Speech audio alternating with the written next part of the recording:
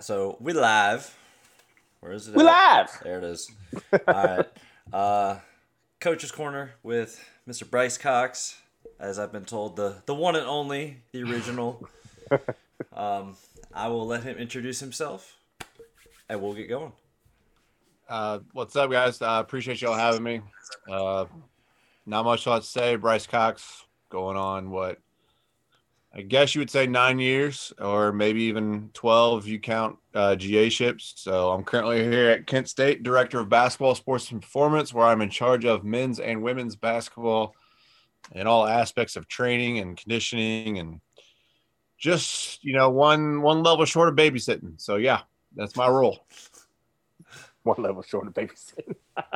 They're gonna get you for that. But all right. So this was awesome, man. Like I did like a little short spiel whenever I posted about this podcast.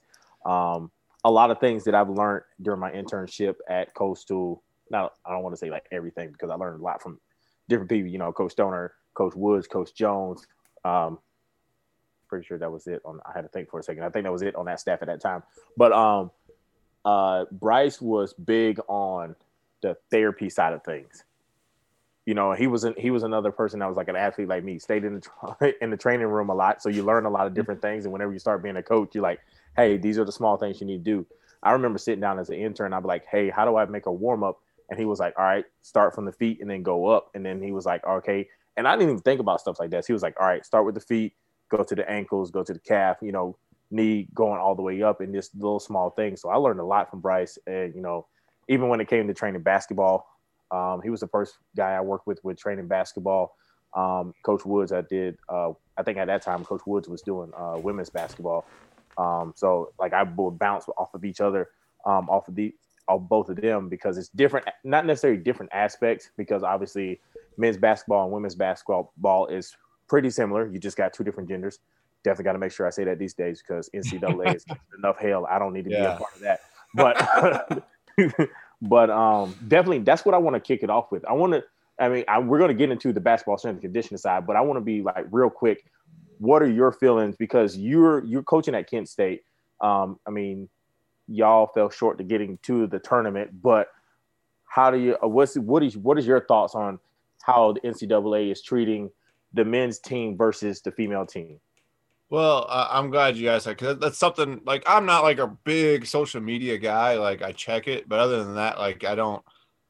I'd rather talk to you in person than put feelings and all that stuff out there. But I have been pretty adamant about this because I have a women's basketball team and I love that team to death. I love those athletes. They work hard. They're tremendous athletes, and I'm sitting here today. I got two TVs running. I got one men's tournament, one women's tournament, and neither one of the teams I coach are in it. But it's great basketball if you truly are a basketball fan.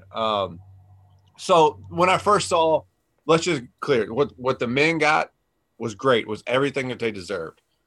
What the women got was absolutely downright disrespectful. And so that was my first thing was, wow, how can you be that disrespectful to a group of athletes that are elite and that just put in the time, put in the effort? They deserve the best.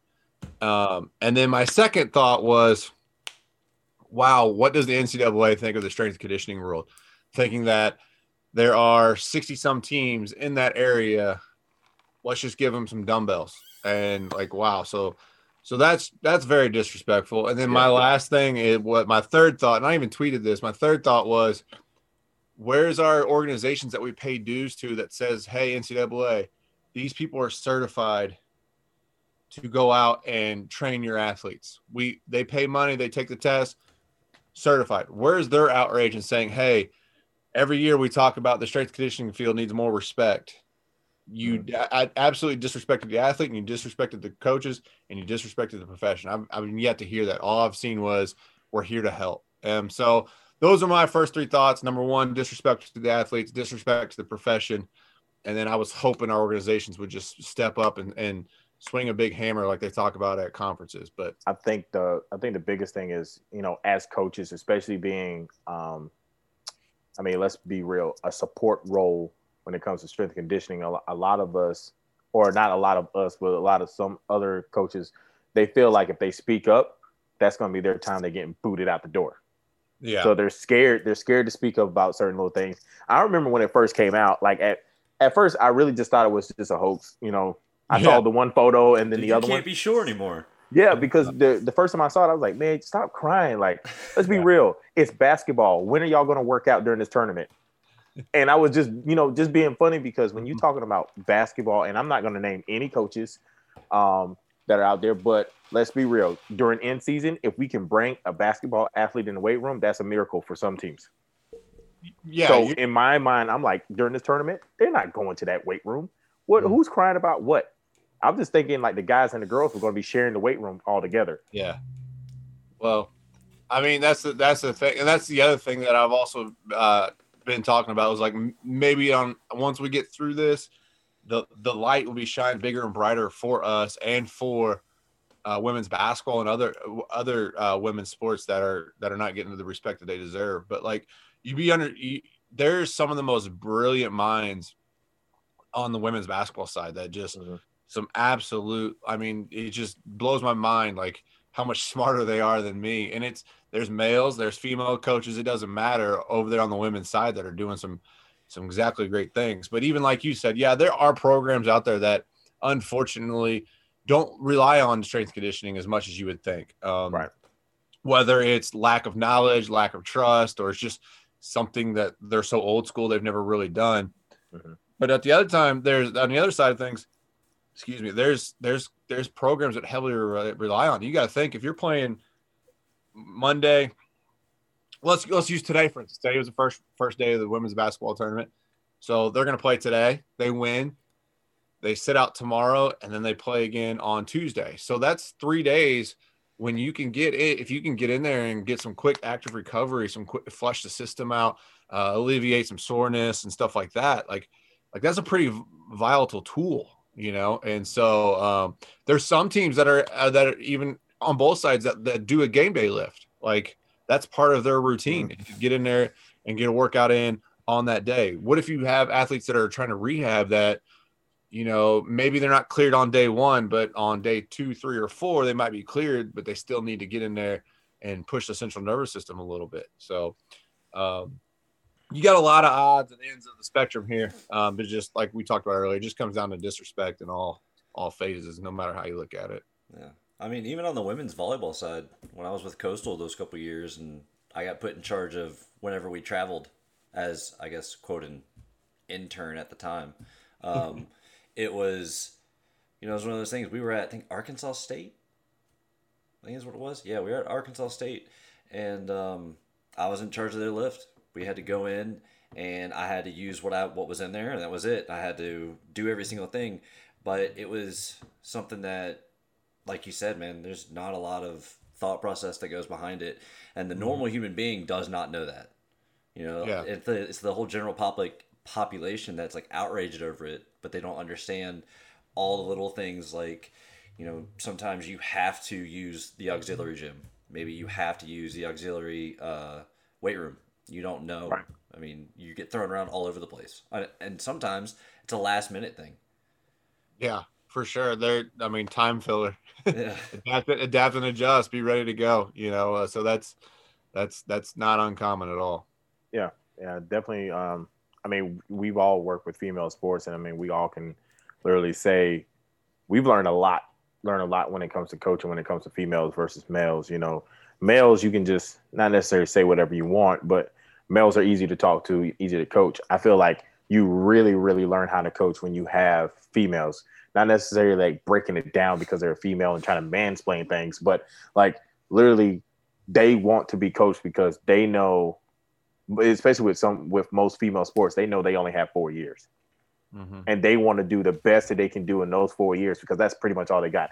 And it's very rare that you see females redshirt. It's very rare that you see, all these different things that may happen, or they even get to continue their sport after college. They don't have as many choices just like the male sports do. There's not a different little small leagues that females can go to continue their sport. There are some for certain ones, but the percentage of them making it to those smaller leagues based on the percentage that are the guys that are making it is even smaller.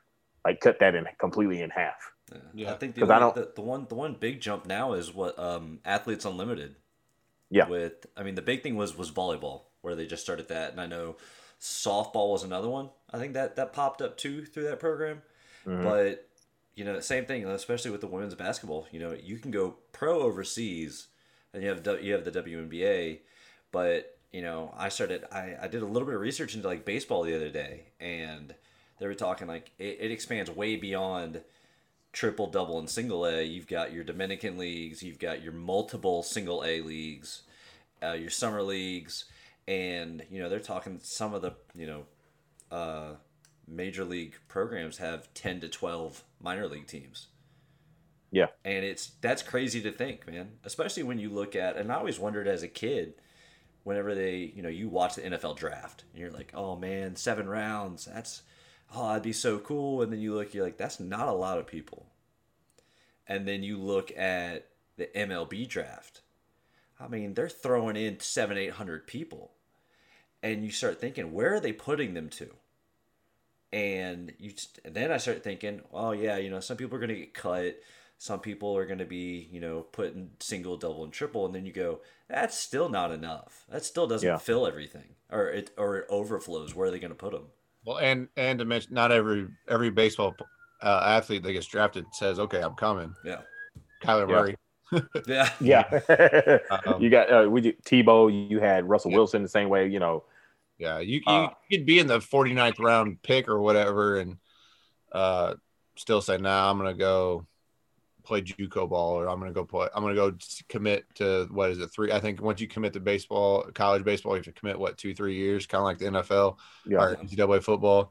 Like you can't go back and forth. So you can get drafted and just be like, nah, I got a better option going to college, or I got a better option junior college, whatever, So. And that's going to be interesting because hopefully we can get Philip Hart. I asked him to be on the podcast later on throughout our schedule. So hopefully we can talk to him, and he's working with a minor league team with baseball. He's been in baseball for the last 10 plus years now. So baseball or an eating contest, one or the other. I hope he heard me say that too. They do these weird eating contests when they used to go out. He's 0 for 100, by the way. So I think one time we bet him he couldn't eat the whole entire kids menu in one sitting. He didn't get it done. So it's things like that. All right. That's funny. We'll get on that one later. All right. So Bryce, let's talk about sports now. Now that we got off, we kind of did our spiel on the whole women's sports, and shame on you, NCAA. That's where we're all at. But all right. So let's talk about growing through sports, man. What in your life got you to strength and conditioning? Oh, what? Wow. Loaded question here. Okay. Well, I could just remember ever since I was little, I knew I was going to coach, and I always thought I was just going to coach basketball. I thought that was the goal. And then it transitioned to, I want to coach college basketball.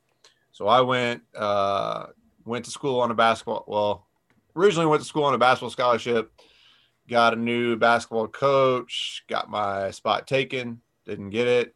He gave my spot to a junior college kid. So that was like a month before I was getting ready to step foot on campus. Went to that school anyway. Actually played football my freshman year. And then once that season ended, I was playing basketball with the actual basketball team, like pickup and stuff. And coach was like, okay, I got a spot for you and you can have it. I said, okay, I'll take it.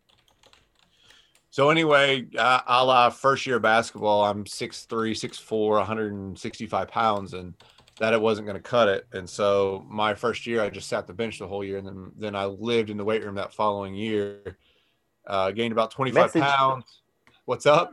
No, I was saying message for all the ones out there. Live in the weight room. I wanted to play.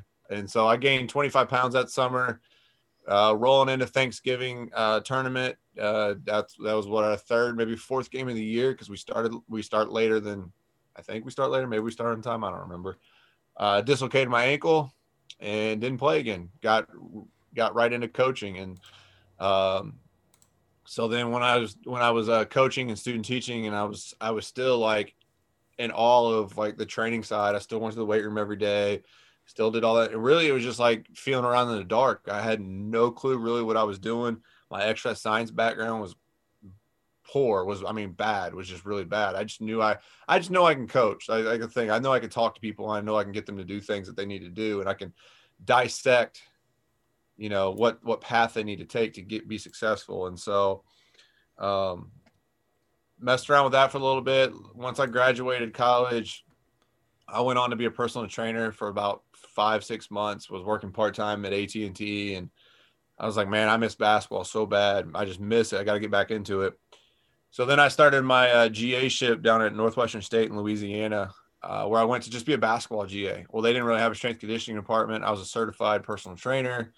Still had no clue how to train athletes, just knew how to exercise body parts and why to exercise body parts. And so I just basically moved over and started working out the basketball team. Then I was working out the volleyball team, and then I was working out the women's basketball team, and then I was working out the women's tennis team. And so that parlayed into me taking a GA ship at Arkansas with Coach Anderson's staff and his strength coach, who's my mentor, one of my mentors, David Dietz, and who's now at Tulsa. Worked there for a year and a half. So roughly I have almost 2-3 years of being a GA, and then got my first full-time gig. Josh Stoner hired me at Coastal Carolina, was there for 4 years. And then I went to Missouri State for 2 years, got fired because the head coach got let go. So we all got let go. So that was an experience. And now I'm here at Kent State, just finished up my 3rd season. So I guess you could say it allowed me to impact the game of basketball, and it's just something that I've grown into and really loved and just ran with it. Yeah, that's the rough life of being a support staff coach. Especially with everybody on here, nobody's job is ever safe. If the head football coach goes, because if most of y'all know my story, I started coaching on the field with my football staff at that time with Coach Bennett and that staff. They were let go. And then, that's where I was going to do like my internship with. So I was like, all right, I'll go with Gabe. Gabe does his thing. He leaves. He goes to Miami. Fine. Coach Stoner comes in, and I'm like, all right, I have to learn this whole new lifestyle of strength conditioning. I knew how Gabe did it because Gabe was our strength coach. But then when Stoner came in there and he brought in Bryce and Taylor and Coach Wood, they formed that staff together. And I was like, man, this may be the best strength conditioning staff that we've ever had at Coastal. I mean, there's not that many staffs that's been at Coastal, but that was I actually learned something from them. Yeah. It was everything about what we did, how we set up things, how we were coached to coach. That was the best internship. And I try to overlay that with my interns now, but some interns are just there just to be there. And that's like any staff. That's just like any staff. Oh. But man, that's crazy. But look at Bryce. I mean, Bryce, like he said, he got let go and then he kept moving. Now he's at Kent State. I remember when you said that you got the job, I hit you up. I was like, dude, you left already? He was like, yeah. I'm thinking he just bounced to another job. I didn't realize what had happened, but yeah, no, it was unfortunate, man. But it was a great experience. There's a reason why they're just saying in this business, you haven't made it until you get fired. Yeah, that is true. It's the nature of the beast. There's no ill will towards anybody. It happens, man. It just happens. So, but in my 2 years there, I had some great athletes. I got an athlete that plays in the NBA right now. So I get to brag about that, and stuff like that. Always the best. So I coach somebody pro. I know what I'm doing. I coach somebody pro. I love that line. I love doing that line. You got to have so much clout now. If you can't just be like, yeah, I did this. I'd be like, I can walk in with all my rings and all that stuff, and they'll be like, so what? And they'll be like, okay, fine. Turn this game on. I coached him. Yeah, because that's the crazy thing, because a lot of people don't realize at certain levels, okay, obviously pro levels, only certain teams will get a ring. But even sometimes that it's even watered down a little bit in NCAA. You got people getting rings for all types of stuff. So people are like, oh, a ring, cool, it tarnishes. Yeah. I don't even know where I do know where my rings are, but they're put away. I don't even show people my rings anymore. Like I used to be like, hey, you see this ring? Like I was a great coach. And they were like, like you said, so yeah, you're right. I'm gonna put this away. Nobody cares. There's people that look at it and go, wait, what is that? What's that for? And it's like, a conversation starter for sure. Yeah. Somebody told me they was like, you can sell that at a pawn shop, you know. I'm like, oh, dang, man. No, they're nice. They're nice to have. It's a lot of, winning's hard. So it's a great to have that kind of, that little reward there to show, so they'll be with me forever. I think that's the one thing, just speaking to that process, man, you get to the point where you want something so bad that you just find a way to do it. I mean, yeah. You're at the point, and I heard someone talking about this the other day. It's not that you know how it's going to happen, but it's the fact that you believe it's going to happen, and that you see a lot of guys that'll just say, I don't know how I'm going to do it, but I'm going to make it work. Yeah. And for some reason, you just bang your head against the wall enough, or you try and smash through that wall enough, and it happens. And sometimes you don't know how it happens, but you start figuring out little things that you don't realize that you know. Yeah. I think that's probably, like, that's what I did. Let's take this quarantine, for instance. Like, I've just been, first of all, when I got to Coastal, like, I knew really, all I knew was, first of all, I had a great mentor. And so, like, I knew, like, what he knew, how to manage, how to run a weight room, how to coach athletes, like what to focus on, how to build, like all that stuff. But like, as far as like the true, like exercise science, conjugate, undulate, triphasic, all those things, like I didn't know any of those things. Like, real honestly, I didn't know much. And so, when I got to Coastal, like, that's how I learned. I learned, hey, read this, read that, understand where the origin of this, understand where this came from, understand why we do this, tier system, all that stuff, like the why behind it. And so, like you said, what'd you say again before that? Like, just the unknown or something like that? Yeah, like, you don't know how it's going to happen. You just know you're going to make it happen. Yeah, and so, like, that through understanding, like reading and all this stuff, and now all of a sudden the stars align. You're just like, wow, crazy. And fast forward to this year, like when we're shut down from March until I didn't get to go back in the office until August. So it was read, mountain bike, and go hike. Like, that's all I did. So, I bet I probably read, which is a lot for me. I probably read 15 books in the quarantine time, and I got 2 going right now. So, it's just, like you said, the unknown just leads to stuff as long as you take advantage of it. Yeah. And I know. What's up? I guess I get a little talking in. I'm sure anybody that's not necessarily watching but listening is surprised to hear me come in so late. But I got a question. So, being a college coach, what would you say would be the thing that athletes coming in need to work on the most before they get to college?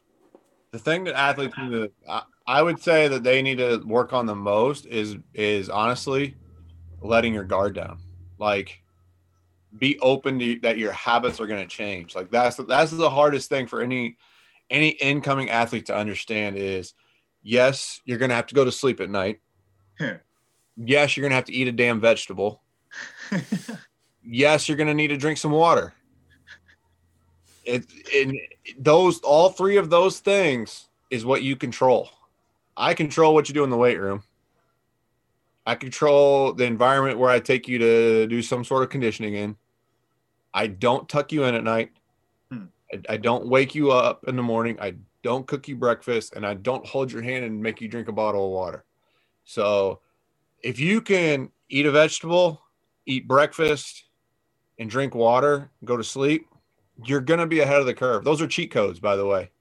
It's so simple. It may not be easy because it's life. Life's simple. It's just not easy. But I would say those are the main things. Just have good habits. And like I tell my athletes all the time, they see green beans or something, they're going to be ew, because it's not from a drive-through. It doesn't have a logo on it. But just like you got to work on anything else, you work on your taste buds. If you are constantly putting junk in your body, you're going to be addicted to junk. You're going to be addicted to sugars. You're going to be addicted to the fast foods. You're going to be addicted to all those things, the high processed food. But if you train your body to crave vegetables, fresh food, fresh meat, baked, et cetera, that's what happens. If you got a weak left hand, you go and you work on your left hand. You got weak taste buds, you go and you still continue to work on those things. So overall, work on good habits, work on sleep, work on listening. Listening is a major problem. Be able to listen. You guys don't realize how many times I tell an athlete something, and then on like the 100th day, they're like, well, why have you been telling us this? No. Eat well. You don't have to eat super clean, but eat well, balanced, colorful. Go to sleep. Get in the habit of eating breakfast every day, and drink water. It's simple. So those things would be the best thing. I don't need you to come in ready to squat 500 pounds. I don't need you to come in ready to bench press 250. I don't need you to come in running a 4.640, or a 31-inch vertical. I need you to have those habits in check so I can get you to the 500 pounds, so I can get you to the 35-inch vertical, whatever it may be. But without those things, we'll never get there, or you'll break. Your body will break. It's so undervalued. There's so many things outside of the weight room that are undervalued, and so many things inside the weight room that are undervalued. Everyone looks at those big 3 lifts, or a really good power clean, or really good snatch, or something really good deadlift, and you kind of go, man, this isn't about views. This isn't about trying to look good. This is, how are you moving? How are you living? Yeah. Well, those things.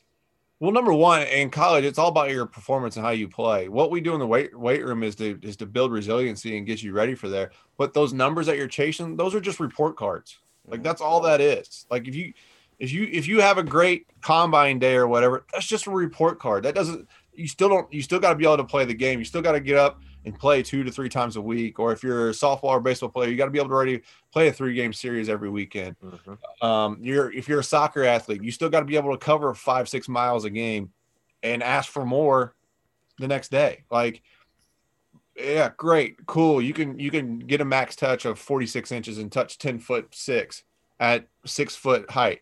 Cool. That's just a report card. Can you go out there and play over and over again? And that's when it relies on your habits, your nutrition, and all that good stuff.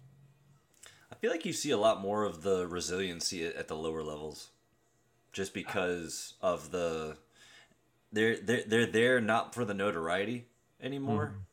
Mm-hmm. I'm not going to say all of them, but like some of them, the majority of them, they're not there to get, have their education paid for. They're there because they love their sport, so they want to try harder. And it obviously doesn't go with all of them, but I think you see a lot more dedication on the D3 level, especially with some smaller schools. Yeah, well, it all goes to your culture, honestly. I mean, it doesn't matter what level it is. If you're in our world and you're trying to coach and you can't communicate to these athletes, whether male, female, inner city, country, bumpkin, whatever it may be, if you can't communicate with your athletes, then your culture is going to be bad. Yeah. And you might have some athletes that are on the stubborn side or on the wild side or the flip side of the coin, the athletes that will do everything you tell them and take it literally. Everything they tell you to do, you just got to be able to communicate. And once you can communicate the why and how this will help, if they buy into that, that develops trust. And so, so to go with what you're saying, it all really just depends, honestly. And it's hard. And you got to put yourself in their shoes. It's hard for an athlete to be able to balance everything. They never turn anything off. Like it's constantly being on. So, I was talking to Antoine Floyd the other day, and he said, what was it? It's 1 in 10 suicide rate right now for these young athletes. And so you got to take into consideration, you might be mad because they're not able to perform at a certain level, but why aren't they able to perform at a certain level? Like, are you talking to them? Are you understanding them? Do you have that communication? Do you have that trust? I mean, I had an athlete Saturday came in for footwork and agility and just wasn't moving right. You know what I mean? Just wasn't, you just didn't see the effort level. And I was asking like what's going on? And I kept getting, I can't do it. I'm like, that's not you. Like what's going on? And then starts to get emotional. And you're like, okay, well, what's happening? Yep. And that's where there's so much more. I think that's where a lot of the coaching grit comes down to, is what makes you a really good coach. Can you relate? Can you talk to them? And then you go off of that, because I think all of us can learn different training systems. All of us can learn different terms, but if you can't talk to people, if you can't figure out and do your research outside of your spectrum, then I think you're going to lose a lot. Yeah. Well, I mean, that's why, hey, how's it going? Is the first thing I say to everyone when they come in the room. You know, hey, how are you doing? How's your mom doing? How's your dad doing? How's your brothers? You know, we have those conversations, and you know, you could tell when an athlete's having. There's been several times where I've had teams come in the weight room and it's just like, okay, today's not the day. Everybody grab a mat. We're gonna do some sort of Ramwad yoga version today, because today's just not the day. Well, I was reading a study the other day, and I think I'm pretty sure it was out of Mizzou with Brian Mann and those guys. You're more likely, your stress level is higher during finals week than it is during training camp. So to push the envelope during finals week, first of all, now the NCAA, I don't know how many years it goes back to, but said, no workouts during finals. But knowing that, if you're trying to push the envelope while an athlete is in finals, their stress system's high, central nervous system's getting put in check, boom, injury. So, so those things are things that you got to look out for on a regular basis. Not to mention what they're getting advice from at home, what advice they're getting from the internet, what the advice they're getting from some sports coach who talked to their buddy at their school. They do it like this, so you should be doing it like this. Or, hey, my high school teammate plays at Texas Tech and they do this, so I'm going to do this. Like, you know, you got all these different outside influences. Again, that's why it comes down to one thing, just being able to communicate and know what's going on. Do you have like a almost like a clinic with them, talking to them about how to handle these things? Do you guys have like a psychologist? Yeah, we do. We here at Kent State, what we do is it's kind of like a initiation type thing, like a welcome back type deal, where at the beginning of the year, they all have to sit down and we have a sports psychologist, and it's just an informal thing, like, hi, I'm such and such, I'm here for this, and then we also do like a quick. None of the coaches are in the room that's what's beautiful about it. It's just the athletes, and our sports psychologist, and it's like, hey, we're going to teach you guys how to, for 1 hour or 30 minutes, 1 hour, we're going to teach you guys how to handle stress. And then by doing that, we just kind of talk some things out. That opens the door for an athlete to say, you know what, I need to talk to this person more. And so they're allowed to come in and talk and get all that stuff taken care of as they need it. But yeah, we do that. We take care of that. So the other thing, I'm lucky, I have Tendo units. So I know that if an athlete's moving a weight too slow or whatnot, I know that something's up. So I can keep track of all of that. So you got to invest. Yeah, do that. So it's beautiful. Hey, I actually had that incident this year. Our starting point guard, it was a dynamic day, and I mean, the weight should have been flying off the ground, wasn't going anywhere. So immediately said, hold on, sit here, went upstairs, said, hey, such and such, I'd hold them back a little bit today. They're fried. Like, it's not an effort thing. It's just exhaustion is pretty high. So. All right. So let's try to change gears just a little bit. What would you say, like, what sets you apart when it comes to being a basketball strength and conditioning coach? Like, what do you do anything different? Do you see things that you used to do that you change now? Obviously we already did the aspect of, you know, the whole like love on your kids aspect, learning the sports psych side, but what else do you do? What is different about being a basketball strength and conditioning coach? Well, are you talking about like how am I different now, or how would I? Let's go with how you're different now compared to when you started. Like when you started, you said when you was you're doing little things, and then you started with volleyball and then women's basketball, and then how you are now. You know, I was always just a big, like a linear guy, like a linear progression guy, and it worked. We had success with it. Don't get me wrong. It was great. but we just started to plateau with it. And then I really got into, and I always mixed in with like French contrast and all that stuff into it. And like I said, had success with it. Don't get me wrong. I'm not knocking it. I'm not downplaying it. I've just kind of tweaked it a little bit. Got involved with the tier system a little bit too as well. But I would say the biggest transition has been going to a triphasic training system in the off season. I'll give you this example right now. Like I said, I got my team in September. So we went 5 months without seeing each other. So August 31st was our first day. And I'm sitting here thinking, okay, we're going to start hopefully practice by November, maybe late October, November. What is one thing that we absolutely need to do? And I'm back in my mind, I'm like, okay, we got to build resiliency. We got to be able to have enough carryover to get us through the season, keep us on the court, keep us healthy. At the same time, introduce some people to the weight room for the first time because they've never been. So, wow, Syracuse beat West Virginia. Anyway, I was waiting to say that. Anyway, back to nobody's bracket is good right now. Yeah, and so I did call that though. And I'll probably pick that one. And so I'll probably get some disagreements here, but like you know how it is. Like when you guys, okay, what do we got to do with first day in the weight room? GPP volume, right? Let's get that base. Let's do that, right? Blow them up. Let's see what they can handle. Yeah, right. Like that's typical, right? Right. But what I've been reading, what I've been understanding is okay, what sticks with you longer, hypertrophy training or strength training? Okay.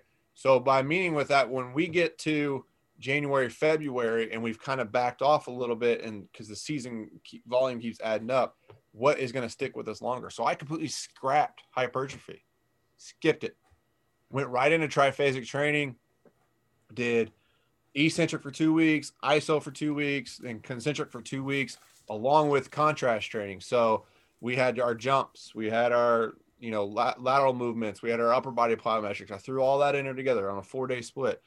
And then once we got through with that, dove into a hard speed phase. And then it gave me a little bit of more time to circle back around and got into another like quick little strength phase. And this entire season, we only had one injury. So, and that's on 2 sports. Congrats. So yeah, I don't know if I'll ever be able to do that again, but that was the goal. On January 3rd, I had athletes PR in the middle of a season. So, so that was good. That was nice to see. And then what I did with that, I rolled into my season. I undulated. We went undulate because of the way the season works. So let's take my guys team, for instance. Their schedule is Saturday. They play Tuesday and Saturday, right? Mm-hmm. Yeah, Tuesday, Saturday, occasional Friday game. Depends on if TV picks us up or not. So we would play Saturday, practice Sunday, and Sunday was our lift day. That was our power day. That was our strength day. That was our heavy day. And then our off day would be Wednesday. We practice Thursday and lift on Thursday. That was our dynamic day. And then I never really touched the third volume day unless I needed to, or for like red shirt guys or low minute guys. But it just gave me a good split between, okay, we just played yesterday. We're going to keep the reps low, the volume low, but yet we still need to move some weight. And so that's why I made Sunday our strength day. And then we had a day off Wednesday. So I knew we were going into Thursday as fresh as the season would allow us. Let's see how fast we can fire on that day. And then it also gave us 2 days out from our next game. So those were things I did completely different. I've had, like I said, I've kept guys on the court, so we're going to keep doing it. And then, so yeah. They've seen the same kind of success. I think we talked about it on a couple other episodes. They've been doing the same kind of thing in the NFL where they'll hit it real heavy Sunday, Monday, and then kind of not deload, but same kind of thing. Like take different, actions throughout the week. Yeah. And then just keep them fresh for Saturday, Sunday. Yeah, absolutely. I mean, it just made sense to me. It just made sense that, okay, when what's our intent and why and how would it work? And because like I said, you can never be too strong. Problem is, you can be only strong, and so, and if we had a game get moved to Friday, I know that I could take my high minute guys and adjust what I want them to touch and how much I want them to touch on Wednesday, and it's still not going to screw them up for the carryover. I'll be able to take them down in the hole, and they'll be able to get them out just fine for a Friday game. So it just made a lot of sense. And if COVID canceled a game and we need a third day lift, well, guess what? We got a volume day. It's how intermixed are you with their practices? Like with how many touches they get, how much running, how much jumping when it comes to your programming?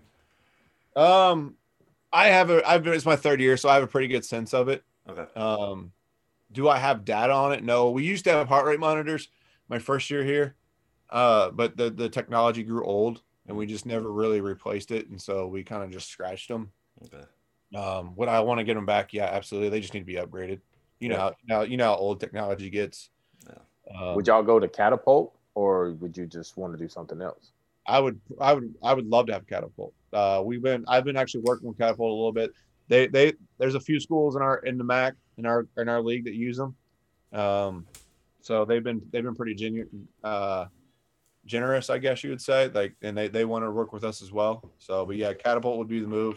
Catapult, force plates, those would be the next move.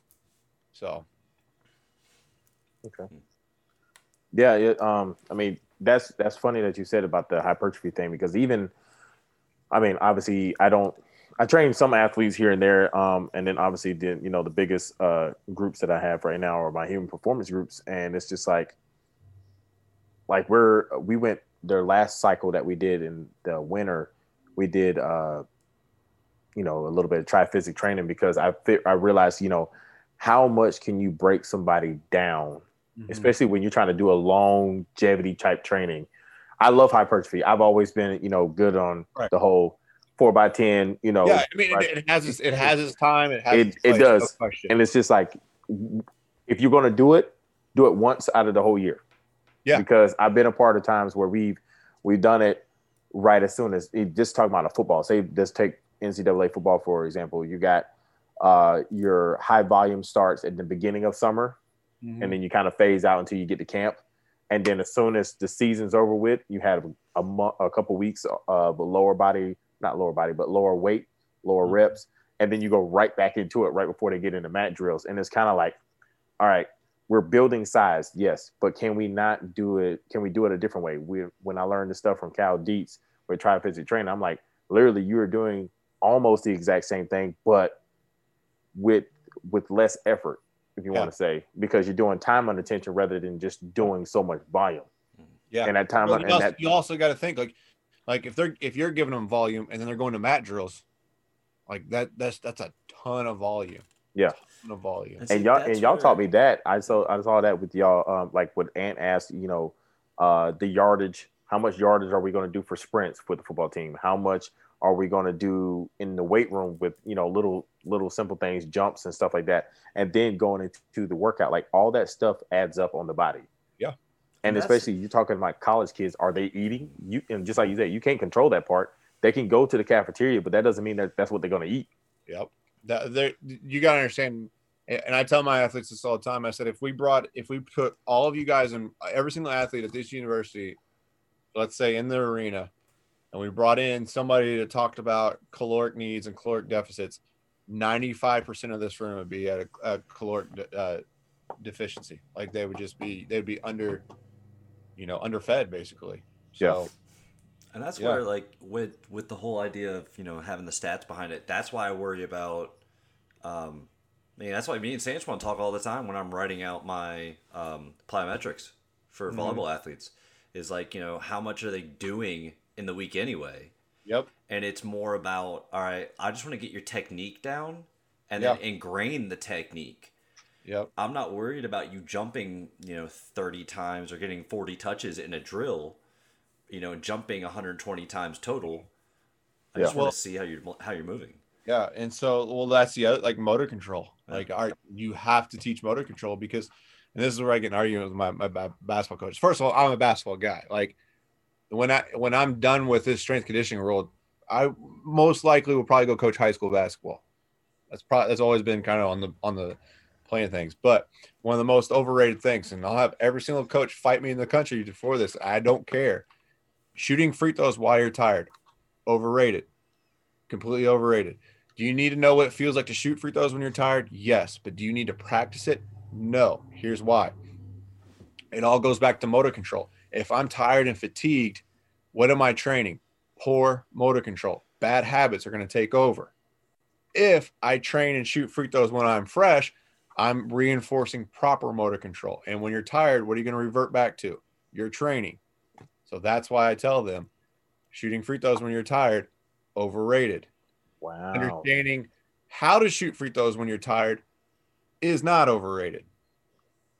You guys get what I'm saying there? I mean, it makes perfect sense. That's a mic drop. Especially with volleyball. I mean, especially with volleyball, whenever we get to the point with certain drills, man, you're like at the end of practice or something, we're doing serving. Yeah, it's the same idea. It's the same exact idea. Your free throws are serve. So if we can't manage that when we're 100% when we walk in, then what's the point? Yeah, I mean it's just. Am I saying, oh, if you're tired, don't ever shoot a free throw? I'm not saying that at all. I'm just saying don't use that as your training basis. Know what it feels like to shoot free throws tired. Know what it feels like to serve when you're tired. Understand that. Yeah. But don't use that as your training apparatus. Because all you're doing is teaching bad motor control. It's the same reason why we don't do agility training after the 3-hour-long practice. Doesn't make sense. Doesn't make sense. I was talking to somebody that was like, oh, yeah, we do speed and agility after practice, or we do it after weights. I'm like, why? Yeah. There's absolutely no need. I want your most 100%, 120, whatever you want to say, bout in the speed. So I need that to be happening first. I need it when you're fresh, and I used to not be a fan of like these early morning workouts, but when I went to Georgia Southern, that's football was like first group was like 5:15 in the morning. Yeah. And, just trying to get the guys up, get them rolling, they get their speed done, their weights done. And then they got the whole day to themselves, unless they had like 7-on-7 or something like that. Sometimes it's drills in the afternoon, but like you get everything done and your body's just like, it recovers. It's got a whole 24 hours to recover. Yeah. Yeah. That's right. You're right. And you hope they use it wisely. You hope they're going to bed. That's on them. They know what's at stake. They know it. So yeah, you always know the good ones. The good ones always know, like right before they're about to start, they're like, hey coach, I bought my water and I got my food, I'm ready to throw up. I'm like, whoa man, don't worry. Like we're not doing this so you can throw up. Like if you're throwing up, that's because of stuff you did before we started training. Absolutely. What else we got? What you mean? You're supposed to be talking. All right. No. All right. So we talked about that. All right. So okay. You already talked about basketball training. Coach of basketball in high school is going to be your next step. But what is your next step? What do you want to be with collegiate basketball though? What is your next step? I don't quite sit here and think about like where am I going to go next or what am I doing next? I mean, yeah, obviously we all want to be at a high level. We want to be where we have great facilities, where we make a decent living and we have great athletes and all that stuff. I just, that's right now. It's just, it's be where your feet are, you have a service to your athletes. You have a service to your program. Do you see yourself becoming a master strength coach? Like, is that a step? For sure. Yeah, definitely. And like I said, I have aspirations of building, a great program and facility where, I have all those things covered. Like let's just use Kent State, where we have high level nutrition, we have high level recovery, specialist in psychology, specialist in recovery, sports science, all that stuff. Like that is my dream, to have nap pods and all that. Like basically you look at like the Texas University model and like how they have everything down there, that kind of thing like that would be great. And to have people who are definitely way smarter than me to help put together a great program and continue to grow. But as far as where do I see myself, that's the goal, and where that's at, I don't know. It's just as long as I can find happiness, find the resources and I hate to say it, but I do got to make a living at the same time as well. So yes, living. No. I mean, like, but I mean, where do you? I mean, to add on to it, where do you see collegiate basketball going to in the future? I mean, not even talking about what's going on right now with NCAA and they're catching fire, but I mean, just in general, where do you see? I think you're going to see some things kind of revert back a little bit, to be honest with you, because with the emphasis of how long Tom Brady's playing. What we all know, Tom Brady, LeBron James, Russell. We all know these guys put millions of dollars into their body and all that stuff, and so I think eventually that will catch on. I think we're at a very rough patch where we're getting through like the thick of things that are what's negative, sleep, all that stuff. But I think you'll eventually see it kind of, I guess, use the old force velocity curve. I think it'll come back down a little bit. And so, and that's just like you were saying, like with the therapy side of things, like I know, and we all know it, the smaller schools don't have the money for these type of things, but you also see, I mean, we've seen it the first week in these tournaments, these smaller schools are hungry and they deserve to have the same style of, or not necessarily the same style, but like they deserve to have the same opportunities as these bigger schools. They need to have the registered dietitian. They need to have the nutritionist on staff. They need to have, so it's almost whoever like else. Developing an outreach program in a way. Right. Yeah. It's just how to do it cost well, efficiently. That's again, we could talk about issues all day long and we could turn that into a whole nother segment. But like from our profession standpoint, how many of us in here are registered dietitians? None of us. But how many people come to us and ask us about nutrition? Enough. It's way more than we can handle. And I'm not smart enough to figure it all out. Like the chemicals, the calories per gram, calories per fat, like what your testosterone level is, like all your blood work, like that's way over my head. Eat something baked, eat something green, drink water, do it on a regular basis. Keep it simple. I mean, we all laugh, but it is, man. It's that's what I'm saying. And then you got your coaches saying, "Yo, what's with this diet?" Blah blah blah blah. That's not. I have an idea of what nutrition is, and I have a good go do this, but I wouldn't go and ask a dietitian to write me a workout plan for 6 months. Why would I? You know what I'm saying? Like it just doesn't work that way. And so that's one thing that I think that needs to get addressed is understanding that, hey, we are strength and conditioning, sports performance. Yes, I can hand you a protein shake and say, drink it, because we know it's going to help you recover. We know it's going to help your muscles get to the next thing. We know it's going to put calories back in your body. We know that, but that doesn't make us diet experts, Right. So I guess what I would like to see that for sure get changed.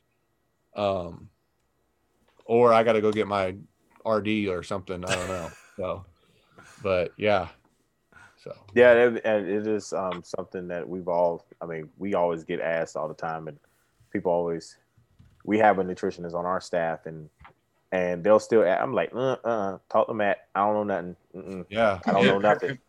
Like, I mean, it's like I'm trying to get my nutrition right. You think I talk to somebody for nutrition? Like, you think I know the answers? I can tell you kind of what I do, and you can make it smaller or bigger, whatever. But like that, and it could be completely freaking wrong, too. That's the thing. Like, you could be freaking just beating your head against the wall. But hey, you're getting there, but you're moving this fast getting there. If you flipped it upside down, did something there, you would already be there and then some. Like that's just the thing. That's the crazy thing is I think that's what kills a lot of things or hurts a lot of the bit of our profession is we're perceived to be experts on literally everything. And that's not how it is. It's not how it goes. It's just, there's a reason why the kids don't come to me and ask me to tape their ankles. Like I don't do that either. So, I can give you guidance. Man. You know how to do everything. I can give you guidance. I can tell you to drink water, eat whatever 24 hours, 48 hours. I can hand you energy shoes at halftime, but I tell you what, customize a diet. I read a book that tells me when you're supposed to eat. but that's about it. So bless the strength coaches out there that are at those smaller schools that do have those roles. They're a position coach. They're the strength coach. You raise your hand. They are the nutritionist. They are the athletic trainer. Like, it's just, you have so many hats, but you're only getting paid for one job. So we should all have a minor in psychology at this point. Dude, I talk about it all the time, and that's why I can't wait to when we have Coach Floyd. I know we were supposed to have him last week and schedule got messed up, but when Coach Floyd gets on here, I want to pick his brain about sports psychology, and then maybe hopefully we could get Dr. Pat Ivy on here as well too, because I don't really need another degree because I'm a private facility. What's the point? But sports psychology is like my one degree that I want to get, and I also want people to call me Coach Doctor for, just for Coach Doctor giggles. Yeah. Just for giggles. You want a great book on psychology? And it's not even on psychology, but it helps. Crucial Conversations. It's an easy read, but I'm telling you, it helps you understand, because again, communication, right, is it's a forefront in everything we do. You understand a lot of things after you read that book. Like, you even call your own self out on it. So you'll be like, man, I do this shit and I do dumb things. So hey, we're on Facebook Live, not HBO. I don't want to get blocked, man. Nah, but we good. I don't want Facebook jail. Do we have any questions out there, Ant? For Bryce? Not that I've seen. Travis commented some time ago, but it wasn't a question. He said, not even for extra. I'm not really sure what it was. I caught it late. So it was something we was talking about. at the point. Sorry, Travis. I'll get to it next time, brother. But yeah, man. Thanks. I've heard a lot about you, Bryce. So I've been waiting for this one. Santuan doesn't shut up. Hopefully, good things. Yeah. All good things. All good things. I guess if you want to talk a little bit about I used to be like a big corrective guy. You always want to make sure the body functions correctly. But the way I look at it with those things, how can you teach form if the body's not moving right? So that's kind of why I've always been big on those things. And then you got to be careful to where you're not doing only those things. So, we want to make sure that when we're moving heavy external loads, we want to make sure all the joints and muscles are doing their part, because you do have those things where, IT band syndrome kicks in and all that stuff. And then all of a sudden you got knee pain, or, your hip flexor is not working at all and your hamstring's killing you. Your big toe's not working and you have no arch in your foot because you can't get your big toe to work, So, I had a few of those this year. I had a young lady who was dealing with some foot pain, and I was like, okay, this is going to sound really weird, but I want you to take your shoes off. I'm going to video you walking barefoot. Yeah. What a time we live in. Right. But she could not supinate in her foot at all. Her big toe was not coming back up to push the arch back up, and it was just throwing everything out of whack. And so we spent a lot of time on fixing that, and it made everything else stronger. And luckily we caught it in time and we didn't develop any other injuries from it. So, okay. Curious. How do you fix something like that? Just by watching. Another book I read called What the Foot. It's a pretty expensive book, but it's a great book. We just got to teach it how to work. So what we did was we did a lot of stretching movement. We did a lot of, say this is the big toe. We put like a tennis ball underneath there. All right, I want you to grip it, pull it back up, grip it. Walk on our toes. Whenever you go to walk, push down your big toe. You say walk on your tippy toes or like a heel toe walk. I took it a step further. Okay. When you do that, I want you to push your big toe in the ground. Okay. So now you're on your tippy toes. Okay. Now push your big toe down. We stretched those things out quite a bit, people that walk with their feet out like this. Yeah. Me. A lot of times most of the time it's because their big toes aren't working.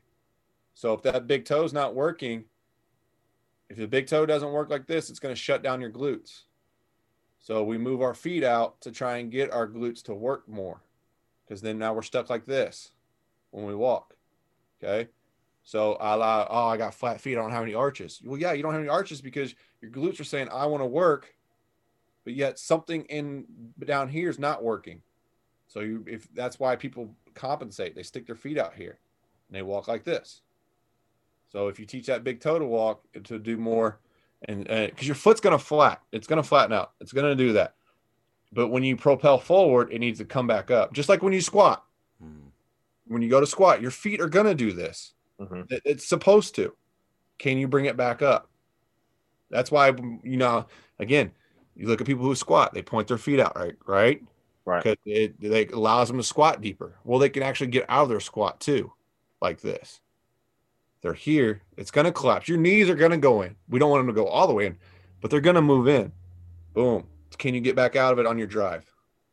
That's what you're trying to get. And if you're not getting this, you're not getting any glute activation. Wow. Okay, then. I'm gonna have to go look at this book because I already wrote them both that's down, making me think about that's making me think like certain things that I'm gonna coaching evaluate right now is my probably squat process different. I used to be like I said, you gotta check yourself. Yo, I'm just looking at your feet. Like, I meant for science. You can't even say that because that even sounds like coaches. Be like, I'm looking at your feet. Why? It's for science. The other thing I've been working on, and you guys, I would recommend it, especially if you guys got aerobic athletes. Basketball is a combination of both aerobic and aerobic. Is MASS training, MAS, max acceleration speed. Okay, and then with that, I dove, and under that umbrella, I dove into Eurofit.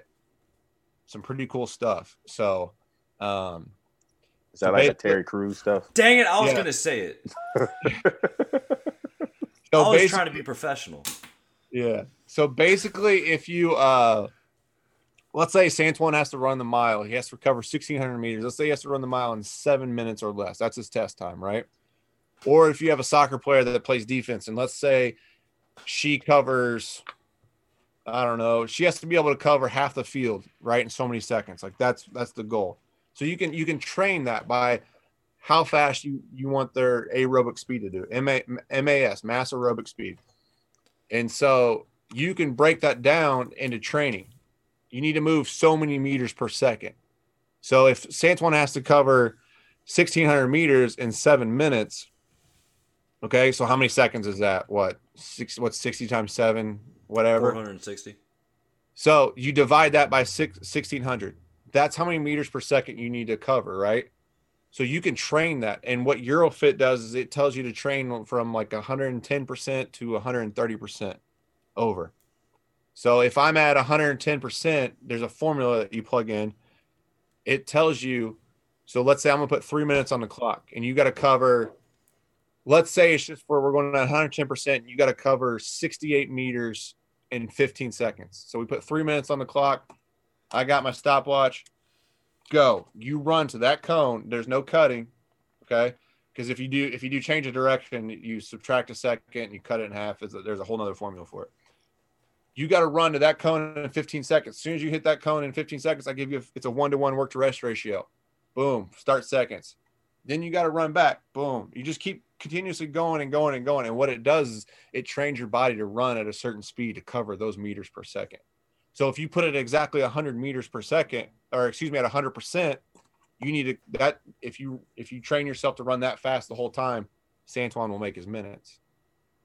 So it's pretty interesting stuff. So that's what I'm gonna be diving into a little bit in our off season. Yeah, I know it's aerobic, I get it, but no, it's funny you say that because a lot of people are doing a lot of things like that now.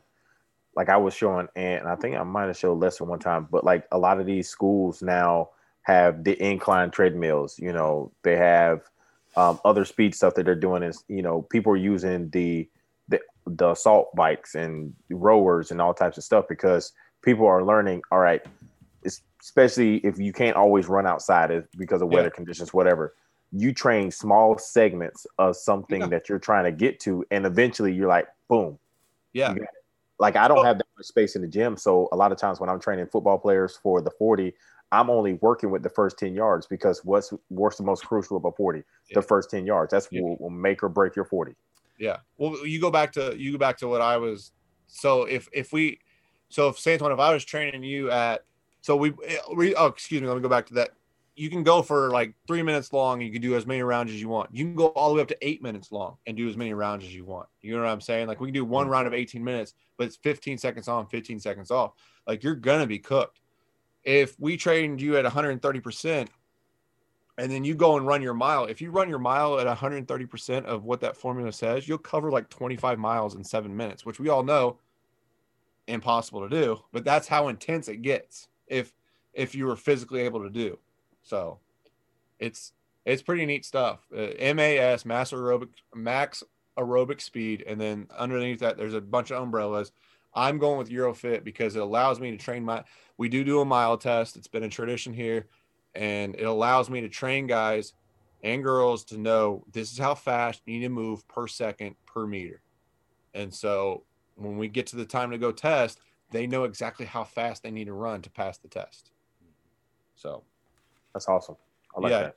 I like it because it's not, the old school method. Let's just go out and let's just run. Like, let's just go out. Run until you get beating a dead horse. We'll get in better shape and hope for the best on game day.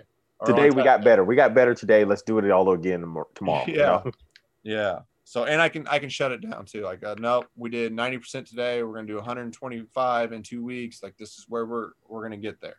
So something to look into. It's been something I'm very interested in seeing. So